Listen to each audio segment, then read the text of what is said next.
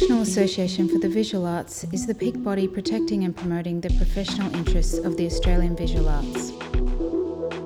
NAVA in Conversation is a series exploring the issues and challenges of working in the sector. We speak with artists, curators and administrators to gain insight into the experiences of contemporary practice and seek to propose ideas for change, progress and resilience in both local and global contexts.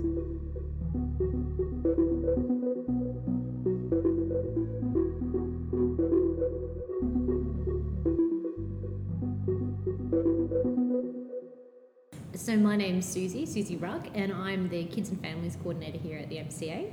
We are in the middle of our big summer show, Pipilotti Rist. So that's been a really big and really exciting program and exhibition to work on. How have you seen kids engage with it? Obviously the show is very kind of interactive and tactile and more informal and more engaging. How has that worked?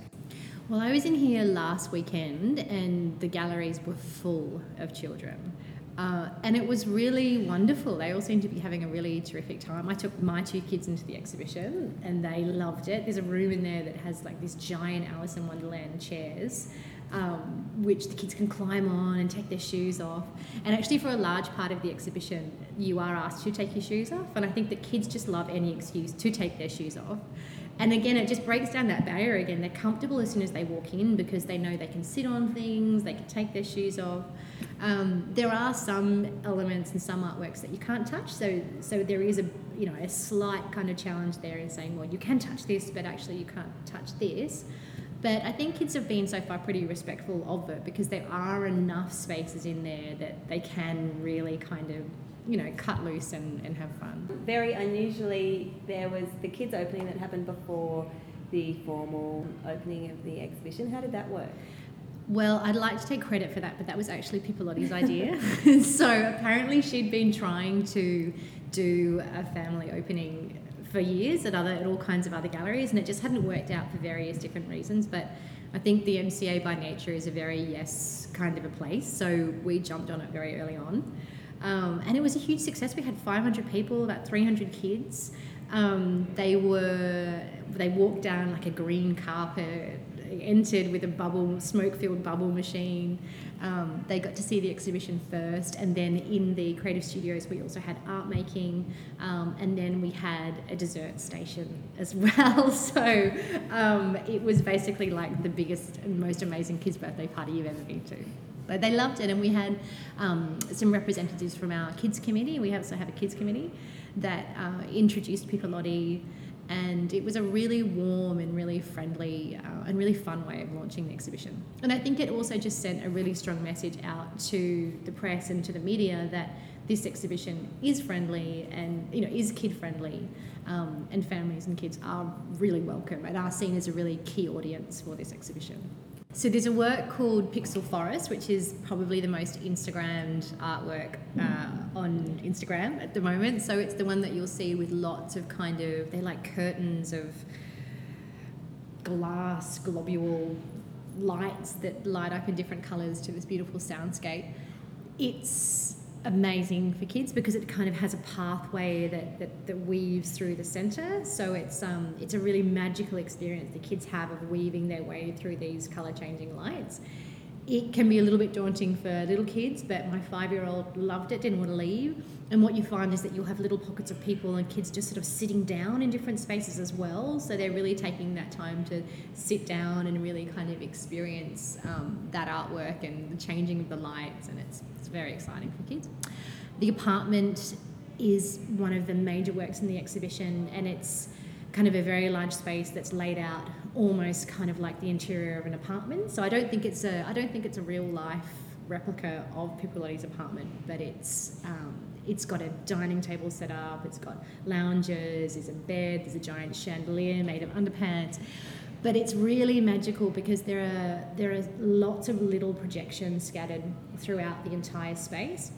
So some of them are very obvious. There's a giant projection of kind of like a universe and a starscape that is on the bed, and so children can lie in the bed and then the projections cover them as they're in the bed. So it's really magical and very, Immersive. And then there are tiny little projections. There's one that's about the size of a 20-cent piece, which is hidden in the carpet, which I didn't see, but my 5-year-old found.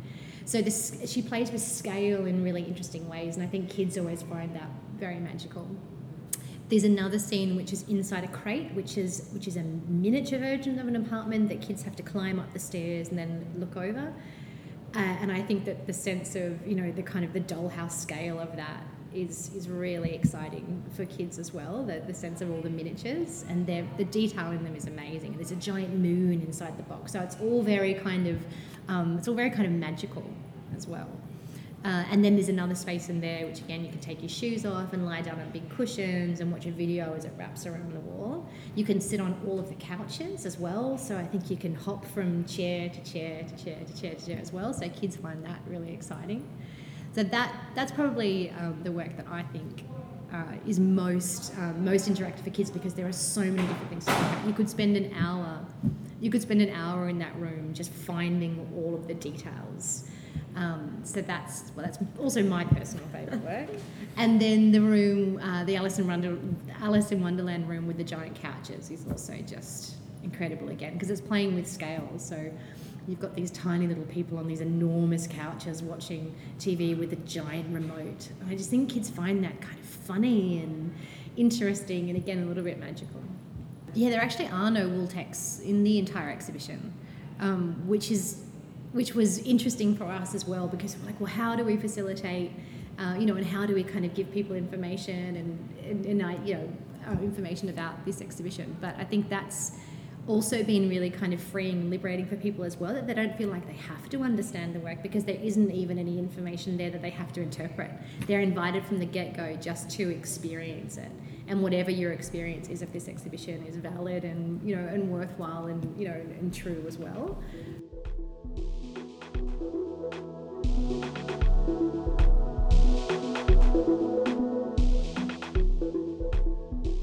I think that it's really important that children and families are visible in galleries. I think particularly in a contemporary art museum, where I think people can kind of have the impression maybe that it might be stuffy or very serious or very exclusive. I think just even the presence of having children and families in the galleries really breaks down those barriers, that you have to have all of this assumed knowledge and you have to be a certain type of people to be in these spaces and appreciate this art. And I think that, we really believe in family learning as well, and fostering a relationship with the museum very early on. So that's why programs like, for example, Art Play that's running this morning, it's not even actually in the galleries. So we have activities in there that relate to artworks. But for us, it's more about that experience of making this a place that families come to, that children come to, so that they develop that relationship with the building very early on. Because I think if you develop that relationship really early on, and kids have no fear, kids don't think, I don't know what that means. They just bring their own meaning, and they're curious. And I think that if you can establish that relationship early on, it will then develop into a lifelong kind of relationship with art and with the museum, and it breaks down that sense of fear that that an adult might have had that hasn't had that experience in a museum as a child, because they just don't have that apprehension. Yeah, so for the last sort of 4 or 5 years maybe, we've been doing a family kind of breakout space for the main summer show. So this year, obviously, it's for Pipilotti, so it's Sundays with Pipilotti. We have to sort of make a disclaimer that the artist will not be present, because there was some confusion about whether or not Pipilotti would actually be there. She's not there. But it's a really fun space that we open up just on Sundays in the foyer of the National Centre for Creative Learning. But I think with Pipilotti Rist, it was really interesting because she loves kids, and she saw children and families as a really key audience for this exhibition from the get-go. So it wasn't necessarily one that we had to think, how can we make this easier for families? It was kind of more about how can we expand on these ideas, and what do we need to even offer anything else, because the exhibition itself is so family friendly. So actually, to be perfectly honest, when the idea came up about doing the family space, I was a bit hesitant, because I sort of thought, well, this exhibition is interactive, it is really tactile. Do we need something else outside of this exhibition? But I think that eventually we decided that we still do, because I think families still appreciate a space that they can really relax in and touch things and put ideas into practice in a different way. So we did create the family space, and I'm really glad we did, because families have been really enjoying it. So we have a room in there which is full of projectors. And then people can experiment with collage and different kinds of transparent materials to create kind of Pippi-esque illuminated scenes. The most interesting thing about that is that when I tested it with our kids committee, they were so blown away because they'd never seen an overhead projector. So I love the irony that this really old technology was actually really new technology for the kids and for the children that actually interacted with the space. So it's been hugely popular and incredibly beautiful. The collages and the images that they're making are really beautiful. And then in the foyer space, it's again another kind of simple activity using mirrors and collage. So it's kind of working on that idea of kind of the convergence of images and the way that Pippi uses the videos, but they sometimes wrap around walls or intersect at sort of different angles. So we've got some angled mirrors and then collages. So people make kind of like a kaleidoscopic collage using the mirrors, and then they're invited to take an image, and then they get these again very Pipilotti inspired images. And then we have some mirror boxes and all kinds of different sort of flowers and natural elements that people can experiment with in those boxes. And then we have a bookshelf of books that Pipilotti chose, because she really loves children's books as well. So we asked her what her favourite children's books were, and she gave us a list. So we have this really beautifully curated selection of Pippi's favourite books as well. So it's a small space, but it does really well, I think, at exploring, different ideas in Pippi's practice, and it's all very hands-on. So people have been, really enjoying it. I mean, it makes sense to be doing a lot of screen-based stuff because her work is so video-based, and that kids then also engage inherently with screen or with pop culture. So there seems to be, a really consistent thread that's running. Yeah, there is, except we've done it it's all very lo-fi. Mm-hmm. There are a lot of screens and a lot of technology in the exhibition. It's all sort of relatively lo-fi, but actually in ours, there are no screens at all. I mean, there are the overhead projectors, but it's simplified again, even further. And I do think parents appreciate that, because kids do have a lot of screen time. So I think experimenting with other materials and other ways of creating those kinds of images has been really interesting for them. Kids are coming with their parents. Feels like for this exhibition particularly, kids are kind of taking back some of that space that was traditionally for adults. How has that worked in this show? Well, I think, just from my personal experience of taking my kids in there, I felt like I was very much being led by my child, because they were so excited by the different sort of things in the exhibition that it felt very much like they were taking my hand rather than I was taking their hand. And that role reversal is really interesting.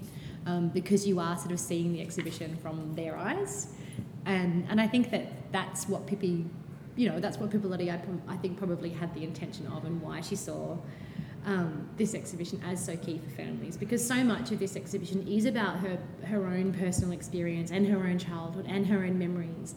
So I think that there's something really lovely about that sense of having a child take you through the exhibition and seeing it through their eyes. I think it's a really lovely layer, actually. I think if you take kids to see a whole lot of different things, they're not always going to be as interactive as Pipilotti, but there are always going to be things in there that they remember or take away. But I think it's that normalisation of, this is a place that you can go, this is a place that you're welcome, this is a place that has a place for you.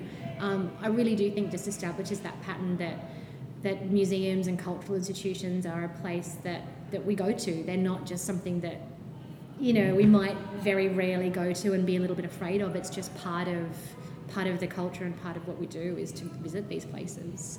And that they're fun too, they can be fun.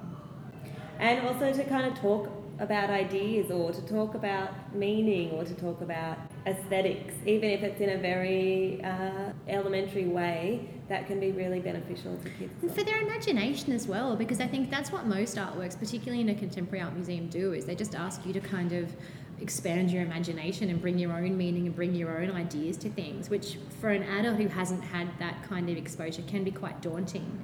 But kids just do that. You can ask kids the most basic open-ended question, but the meaning that they bring is incredible. And I think for an adult, that's really interesting as well, to kind of almost have a child help them unpack it. And I think we do things like the activity guides and the wall text and the resources that we make, I think, are sometimes more for adults than children. They're a way to help the adult know how to interact with a child and how to interact with the art. So I think a child can just exist in a museum and use their eyes and their senses to experience it. But I think that those resources help the family together navigate those spaces. So they give the parents tools in a way, and a series of questions and ways of looking, so that they feel less intimidated as well. Because I think sometimes, you'll get a parent and they'll say, my child asked me this question and I didn't know the answer. And I think that's okay. The question is what is interesting about that interaction. It's not whether or not you have an answer to it, because often there isn't an answer to it. It's about what you think and what meaning you bring. Mm-hmm. But I think sometimes, just giving them some basic tools to help navigate that process can be really helpful and make often the parent feel less intimidated. And it's kind of nice too, in terms of it being relationship building, where adults are spending time with their kids in a space that's removed from their everyday, and that being kind of meaningful. And I think that's where it should all begin. I don't necessarily think that the content that we produce is there to challenge people necessarily. I think that can be a great outcome of it, but I think ultimately what we want to encourage are these moments that families come together in these spaces, and it's about the day. They've arrived, they've got themselves ready, they've had those conversations before they've got here, they have a picnic together on the lawn, and that the museum is kind of one piece in that story of what that day looks like for that family, and hopefully a really lovely piece that starts some conversations.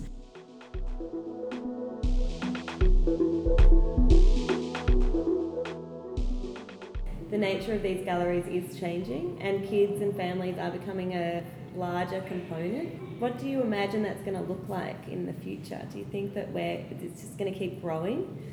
I think so, and I hope so, and I think definitely internationally that very much seems to be the trend. And with these kind of really participatory spaces as well, they're something that I think if you don't offer a space like that now, people really feel its absence. It's not something that is kind of new and a bonus anymore to have these kind of spaces and resources available to families. I think it is kind of expected. And I think that that's terrific. I think that people come to museums now and they ask, what do you have for kids? Not, do you have anything for kids and families? And I think that if that continues to grow, then I think that can only ever be a great thing. I mean, at the MCA we're limited a little bit by space, and I think most museums are, because they weren't necessarily designed for that initially, so it does involve some rethinking and some redesign and some reallocation of space, which can be a little bit difficult to navigate at first, but I think that it's definitely a conversation that we have all the time, and I think it's a key part of all of the exhibition meetings that we have. How is this relevant for a family audience? What are the key works in this exhibition that we feel respond, or relate to children and families? So it's a key part of all of our conversations across the building now as to how we can offer this to families, or how families can be involved in this exhibition. Head to our website visualarts.net.au for more information on NAVA's advocacy and campaigns for improving the working environment for Australian artists and arts organisations.